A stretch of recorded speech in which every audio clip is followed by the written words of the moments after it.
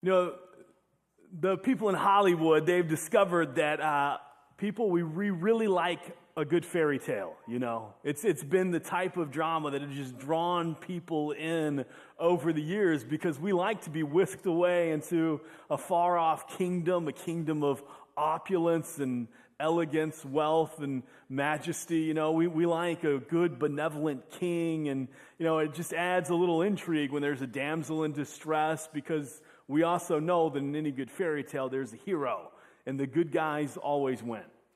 Well, this morning, it's almost as if we're entering a fairy tale-like setting, only it's all true as we enter into the story of Esther in our study, The Weight of the Crown. It has all of the elements that any good fairy tale has. And as we dive into this story, it's almost as if we're whisked away into another kingdom, a kingdom of opulence and elegance, a kingdom that's beautiful. And but just to give you a little background before we jump right in, you need to know that the book of Esther, it is one of the last books that was written in the Old Testament. Okay, it took place after the Babylonian exile, so you might remember that the Babylonians come in, they conquer the southern kingdom, Judah, they force the Jews into exile over in Babylon. Well, after the Babylonian Empire ends, come the Persians. Persian King Cyrus, he issues an edict, a decree that the Jews can go home. Zerubbabel, he comes, he leads a small wave of people home. Then Ezra comes, he leads a greater wave of people home. And then you have a big gap, really, between Ezra and Nehemiah. And it's toward the end of that gap where there's still some Jews who have stayed in the land. Well, it's these people. Esther's one of those who's just stayed in the land. And so the story of Esther happens really right before you read Nehemiah. And so that's where we're jumping in this morning. But as we jump in, you should know that over the years, Esther is a book that the Jews have loved. They've loved the book of Esther. And Christians, on the other hand, well, we really haven't known quite what to do with this book. And so the first 7 centuries of the church, no commentaries were written on the book of Esther. It is the one book of the Old Testament that was almost ignored. And so then by the time you get to the Reformation, you get a guy like John Calvin. He comes, he's a great preacher, a great commentator. Well, the one book he doesn't write about, Esther. The one book he doesn't really preach on, Esther. No sermons from Esther. Martin Luther said that he regarded Esther like the book of Maccabees. He wished it was never written. All right, there's been those who said, hey, don't preach on Esther, don't study Esther. And so for that reason, I'm really excited just to jump into it. You know, that for me is like, all right, let's check it out. Because when we jump into the book of Esther, the reason why Christians have had a hard time with it is because there's no mention of God. There's no promise of a Messiah. There's no talk of heaven or hell. There's no prophets or anything like this. It almost reads more historical than biblical. And so we've just kind of struggled with it.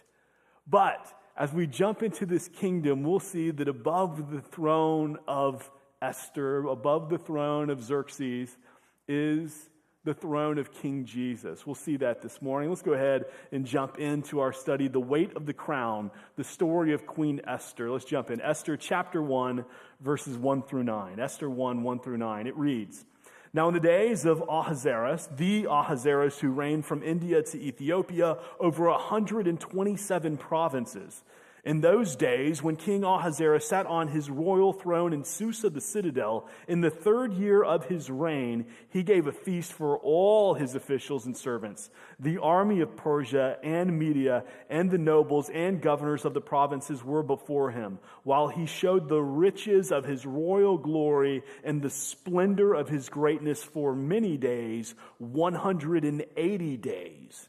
And when these days were completed, the king gave for all the people present in Susa the citadel, both great and small, a feast lasting for 7 days in the court of the garden of the king's palace. There were white cotton curtains and violet hangings fastened with cords of fine linen and purple to silver rods and marble pillars, and also couches of gold and silver on a mosaic pavement of porphyry, marble, mother of pearl, and precious stones. Drinks were served in golden vessels, vessels of different kinds, and the royal wine was lavished according to the bounty of the king. And drinking was according to this edict: there is no compulsion. For the king had given orders to all the staff of his palace to do as each man desired. Queen Vashti also gave a feast for the women in the palace that belonged to King Ahasuerus. Don't you love the way it starts? In the days of King Ahasuerus. It has this royal, regal tone to it, right? It's almost like you're being whisked into this kingdom, this fairy tale-like setting. And the name Ahasuerus, that's his Persian name. You might know this king better by his Greek name, King Xerxes. So Xerxes, he's the 5th king of Persia, right? Cyrus was the first. His dad was a well-known king, a very popular, legendary king, King Darius. And Darius, he really helped expand the borders of Persia, really just increase the wealth and the majesty of the Persian Empire. But by the time Xerxes comes along, he takes the throne when he's in his mid-30s. And he didn't really know his dad until he was 5 years old. You know, in those days, powerful men, they conceived children. They didn't really raise children, okay?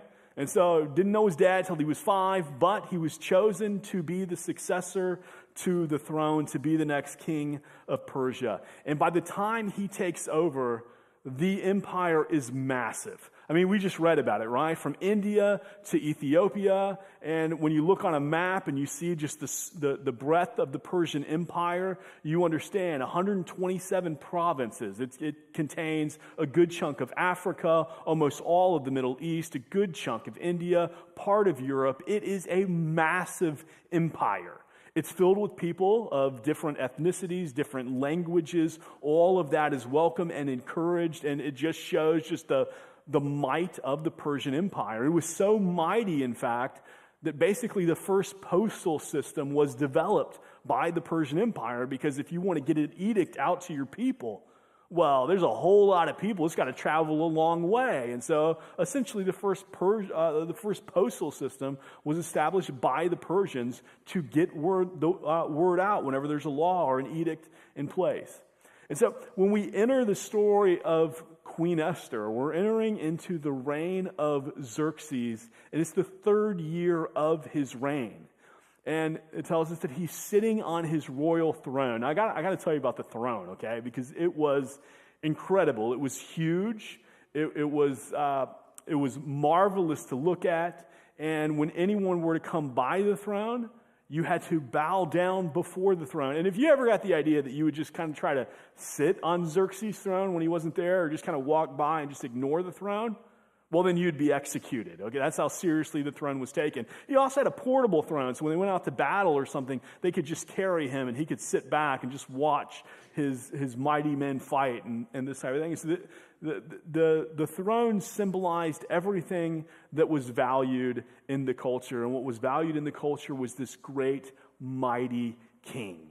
And this king was mighty. In fact, it's really hard to understate how powerful and wealthy and mighty King Xerxes was. All right, just to talk about his wealth, for example, you think about like the most wealthy people today, and maybe you think of Bill Gates or Warren Buffett or Elon Musk or Mark Zuckerberg or anybody like that.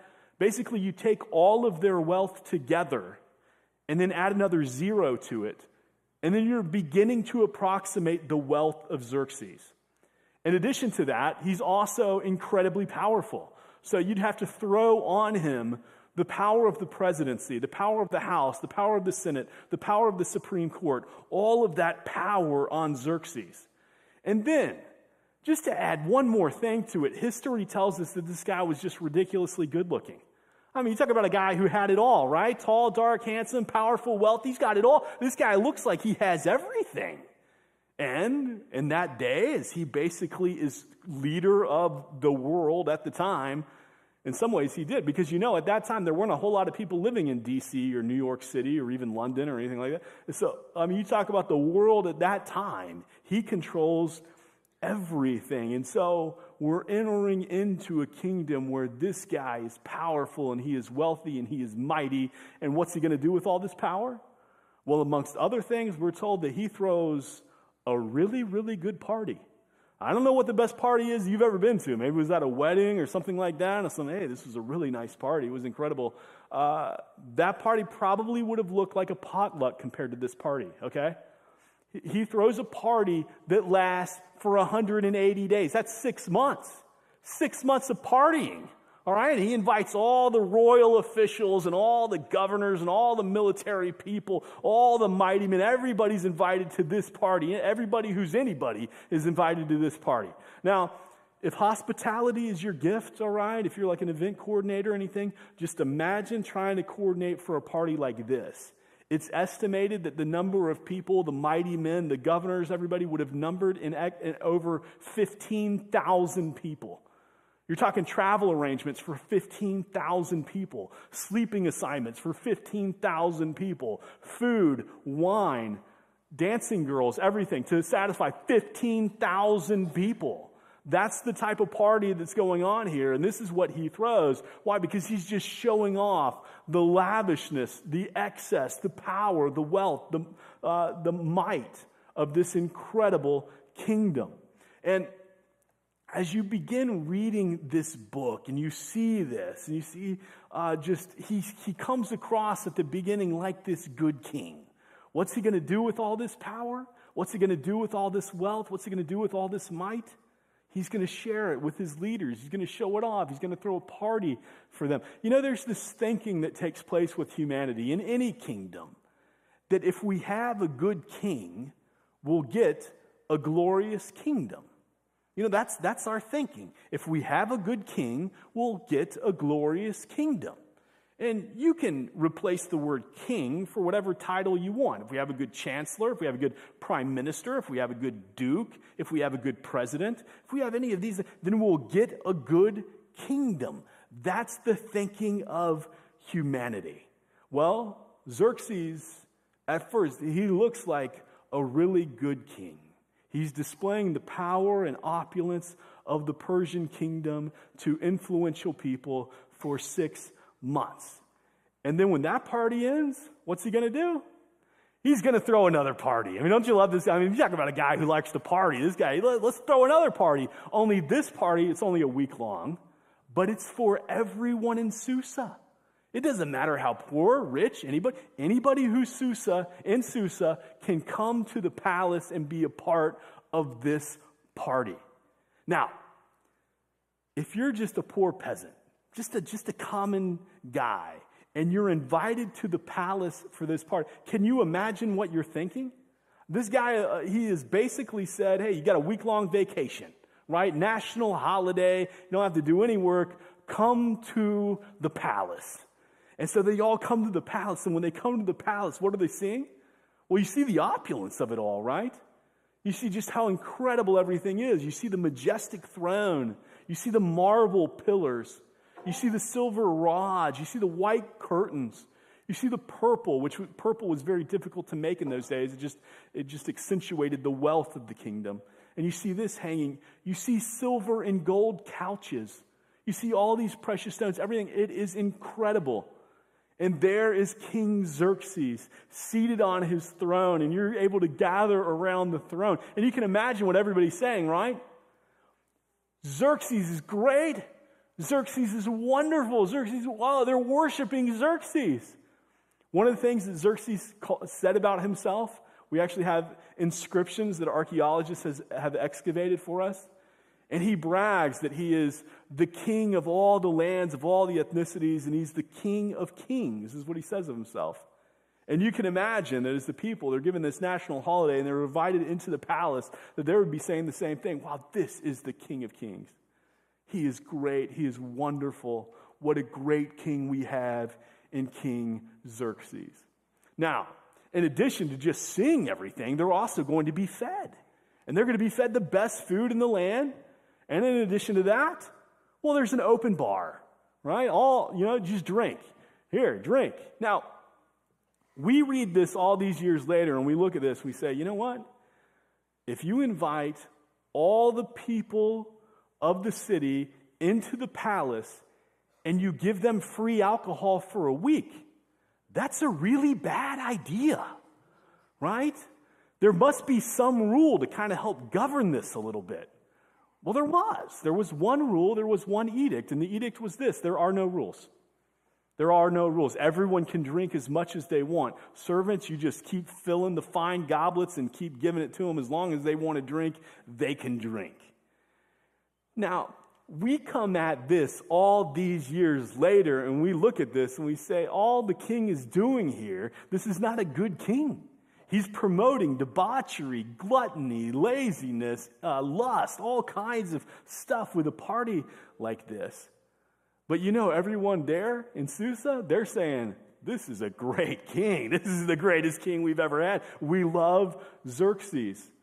They think if they get a good king, they'll get a glorious kingdom. You know, we think the same thing. If we get a good king, we'll get a glorious kingdom.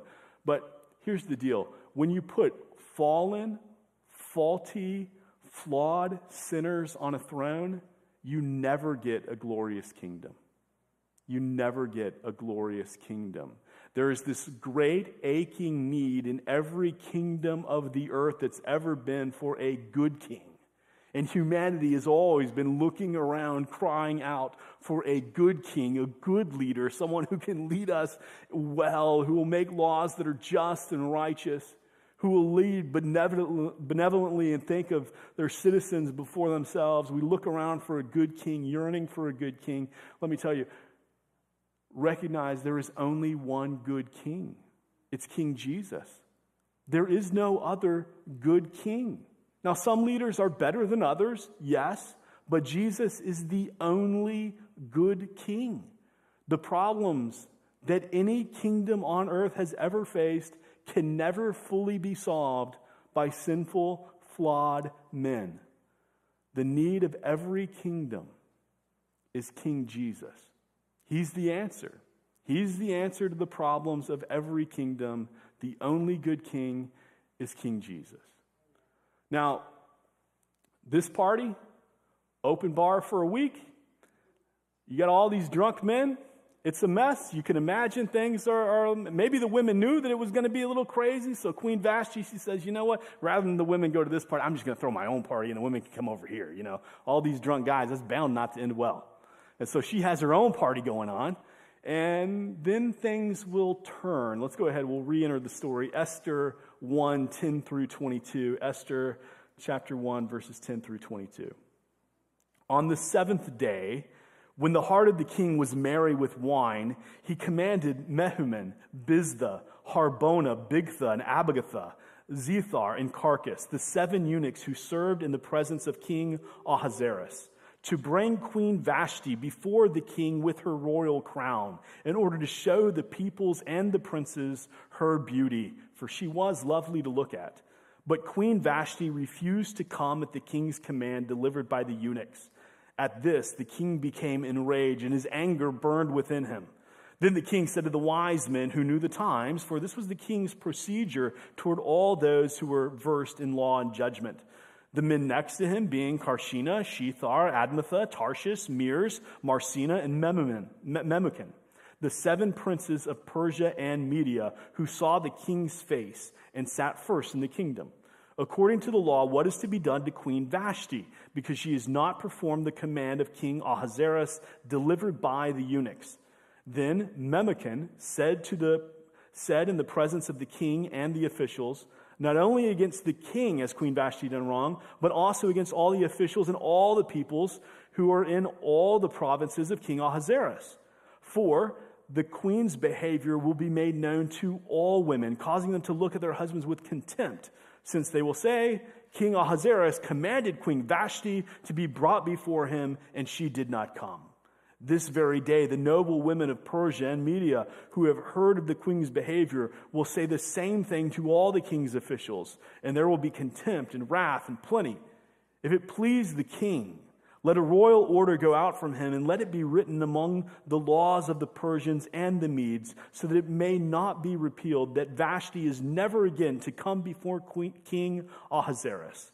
And let the king give her royal position to another who is better than she. So when the decree made by the king is proclaimed throughout all the kingdom, for it is vast, all women will give honor to their husbands, high and low alike. This advice pleased the king and the princes, and the king did as Memucan proposed. He sent letters to all the royal provinces, to every province in its own script, and to every people in its own language, that every man be master in his own household and speak according to the language of his people. So, just like you would expect, the king is drunk. All right? Now, in those days, you need to understand that the word banquet, Herodotus, the ancient Greek historian, he said that the word banquet for Persians basically meant drinking occasion. All right? That the Persians really knew how to drink, especially the kings. He also said that the kings of Persia, they never made any important decision unless they were inebriated. And if they ever made an important decision while they were sober, then once they became drunk, they would reconsider the decision just to be sure it was right. Now, he's probably embellishing, okay, because, the Greeks and the Persians, they don't really get along, but this is the stereotype, this is the thinking. The Persians, they loved to drink, and so the royal wine is flowing, the king is drunk. You can imagine all the men there are drunk, and there's this banter going on, and sooner or later, there's dancing girls, everything, and sooner or later, the king has this grand idea that he wants to show off his wife, and so he orders her to come, he summons her, tells her to wear her royal headdress and come and show off her beauty in front of all these men. Now, the Jewish Midrash, it says that when he's summoning her, he's telling her to come in nothing but her royal headdress. That was all she would have on. Again, it's likely that that's probably embellished, but we don't really know. What we do know is this. The king basically wanted his wife to come be there so that all the men in the kingdom could just lust after her. That's the idea, right? And so, with this, what he's doing is he's wanting everyone in his kingdom to know, look at all my power, look at all my wealth, look at everything that I have, all this fine stuff, and look at my wife. I got the best of everything. Everybody would want to be me. He wants to be the envy of everyone in his kingdom. And so he uses his wife. He objectifies her. He denigrates her, he embarrasses her as he summons her. Now, you should know this was a very polygamous society. King Xerxes, it's estimated that even by this time, before even there was the contest that Queen Esther would win, that he had about 100 or 350 wives and concubines. All right, so this is how many women that he has in his harem. The name Vashti, we actually think that it's probably not even her name. It actually means beloved. It's probably just his favorite wife, okay? And so, if she's the wife that we think she is, she became his wife because Xerxes had his brother murdered so that he could marry his sister-in-law. And at the same time, he also married his niece. So you're beginning to understand a little bit of the depravity of King Xerxes. But that's what's happening. And anyway, the command comes to Vashti to come so that all the men in Susa can lust after her. And Queen Vashti, she understands one thing. If there's anybody that you don't say no to, you don't say no to King Xerxes. Right? He's the one guy in the whole kingdom. You don't say no to him. He can embarrass you. You can't embarrass him. But she's looking at this. And Austin, can you just feel for a moment the weight of the crown that Queen Vashti has? Because she knows she's been invited into this palace. All of this palace, everything there, all these servants, everyone attending to her every need. She's able to throw a lavish party for all the women of Susa. She has all this. She has all this power, all the fine things in life. She has it because she's married to King Xerxes. And she knows if she says no, something bad's going to happen. What? She probably doesn't know that, but something bad is going to happen. And yet, her response is, no, I'm not doing that. I'm not just going to go and be paraded in front of all of these guys, these drunk men, just to oogle at me. I'm not doing that. And so, at that moment, the king has to decide what he's going to do. And what he does is he gets all the wise men to come and give him some advice. Listen, when you're wrong, here's the advice you need. When you're wrong, repent. All right? It doesn't matter your position. It doesn't matter if you're the boss, high up on the totem pole, or if you're at the very bottom. When you're wrong, repent.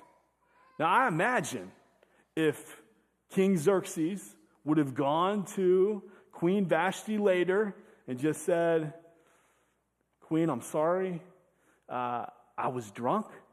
There were all these guys, and we're just talking and everything, and I just wanted everybody to see how beautiful you are, and I'm sorry I was wrong. It was humiliating, it was objectifying, it was denigrating, it was wrong. I should not have asked you to come and be paraded in front of everybody like that.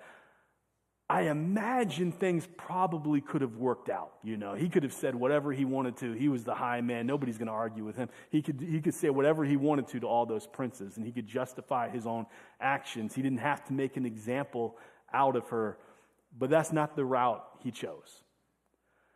Listen, if you wrong somebody and you've wronged somebody, repent. Go to them. Own what you've done. Say, I'm sorry. And things go a lot better than when you try to justify yourself or try to get people on your side or even expand it real big. Well, here's what happened. What do you think I should do? Just go and repent. All right? The king doesn't do that. He gets all his wise men together and wants to find a solution to the problem. And one of them speaks up and he says, King, this isn't just a big deal for you. This affects every man in Persia, because word's going to get out that Vashti defied you. And then all the men, especially the royal women, they're going to think that they're going to be able to say to the different governors and the different military leaders and the different people in power, they can just say to their husbands, no. That's not going to go well. This affects everybody. Something has to be done. In fact, you deserve a wife so much better than this, so much more worthy of the crown than Vashti. So here's what you should do. You should banish her away. Don't let her ever enter your presence again. And there needs to be an edict that goes out that everybody knows. And we don't want anybody to miss this. So we'll put it in every language so everybody gets this, that women must understand the husbands are in charge. They must obey their husbands. And the king hears this and he says, that's a great idea.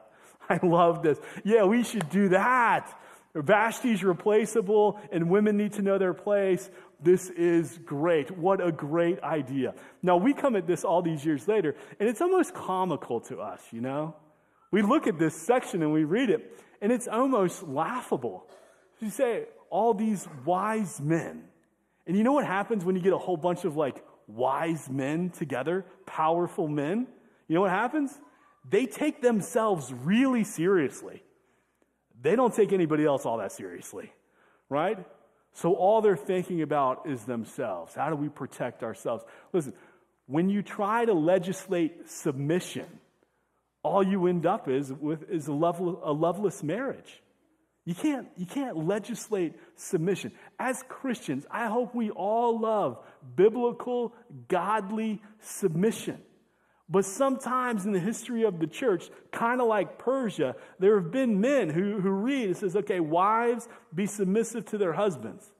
Oh, and somehow they find this other verse. And men, you need to tell your wives they need to be submissive to you. That's not the command. The command is, men, love your wives as Christ loved the church. This self-sacrificial love. You try to legislate submission, you end up with a loveless marriage. And really, this happens throughout the Persian Empire, and it's no wonder why polygamy was so in vogue. Why? Because women basically became trophies. They became prizes. They were objectified, they were denigrated, they were humiliated, and ultimately it just distorted God's beautiful and wonderful design for marriage. Now, when you're reading this story and you're in chapter 1 of Esther, and you see just the magnificence of this kingdom and this king who has all this power and all this might and so much, there can be this thought, how in the world is Esther going to enter this story? How are you going to get a Jewish lady, how is she going to be able to become queen and take the crown? And behind all of this, there's a God who stands above, who's orchestrating all of these events. And so he's working through these wise men and their almost laughable edicts to set the stage for Queen Esther to enter the story. You know, when you open chapter 1 and you first begin reading it, and you're reading about King Xerxes, he comes across at the beginning as this benevolent king, this good king who will throw lavish parties for his people and invite them into the palace and feed them and share his wealth with them. He comes across as good.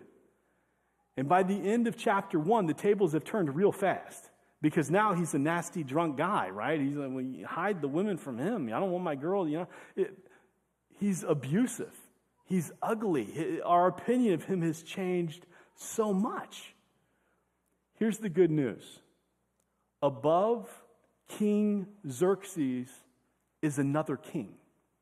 Above the throne of Xerxes, there is another royal throne. And the one who sits on that throne is King Jesus. But King Jesus, Xerxes, he wanted to stay on his throne. He wanted to be carried around on his throne to all the battles and all the different places. Let me tell you, King Jesus, he didn't stay on his throne. He got off his throne to come down to sinful humanity, to become one of us, to become sin for us. Xerxes, he objectified, he humiliated, he denigrated his wife. King Jesus, he allowed himself to become objectified, denigrated, humiliated for his bride, for the church, so that we can one day be presented as righteous, as glorious, as redeemed. King Xerxes, he was a man who thought he became a god. Jesus, he's the one and only true God who became a man. King Xerxes, he had subjects from a whole bunch of different nations. King Jesus, he has worshipers from every nation. King Xerxes, he threw a pretty impressive party. King Jesus, he's preparing a banquet that will make that one look like nothing. He's preparing it for us. King Xerxes, he thought he was the king of kings. And you know what happened? He died. No one worships King Xerxes anymore. But you know what else happened? He stood before the throne of the one true king, Jesus Christ. You understand, behind the story of Esther, there is only one who can bear the weight of the crown righteously, and it's King Jesus. Heavenly Father, God, we thank you for King Jesus. And Lord, the thinking of humanity throughout the centuries has been right, that if we get a good king, we will get a glorious kingdom. But God, help us to recognize that the only good king is King Jesus. And so, Father, we watch and we pray, we look expectantly, waiting for his rule and his reign to be perfectly expressed on earth as it already is in heaven. In the meantime, Father, help all of us, your church, your redeemed bride, who you allowed yourself to be objectified, denigrated, humiliated on our behalf. Help us to be the church you call us to be by telling people of our wonderful King, King Jesus. We need your help to do this. So we ask this by the power of your Holy Spirit and the grace of your Son, Jesus Christ. Amen.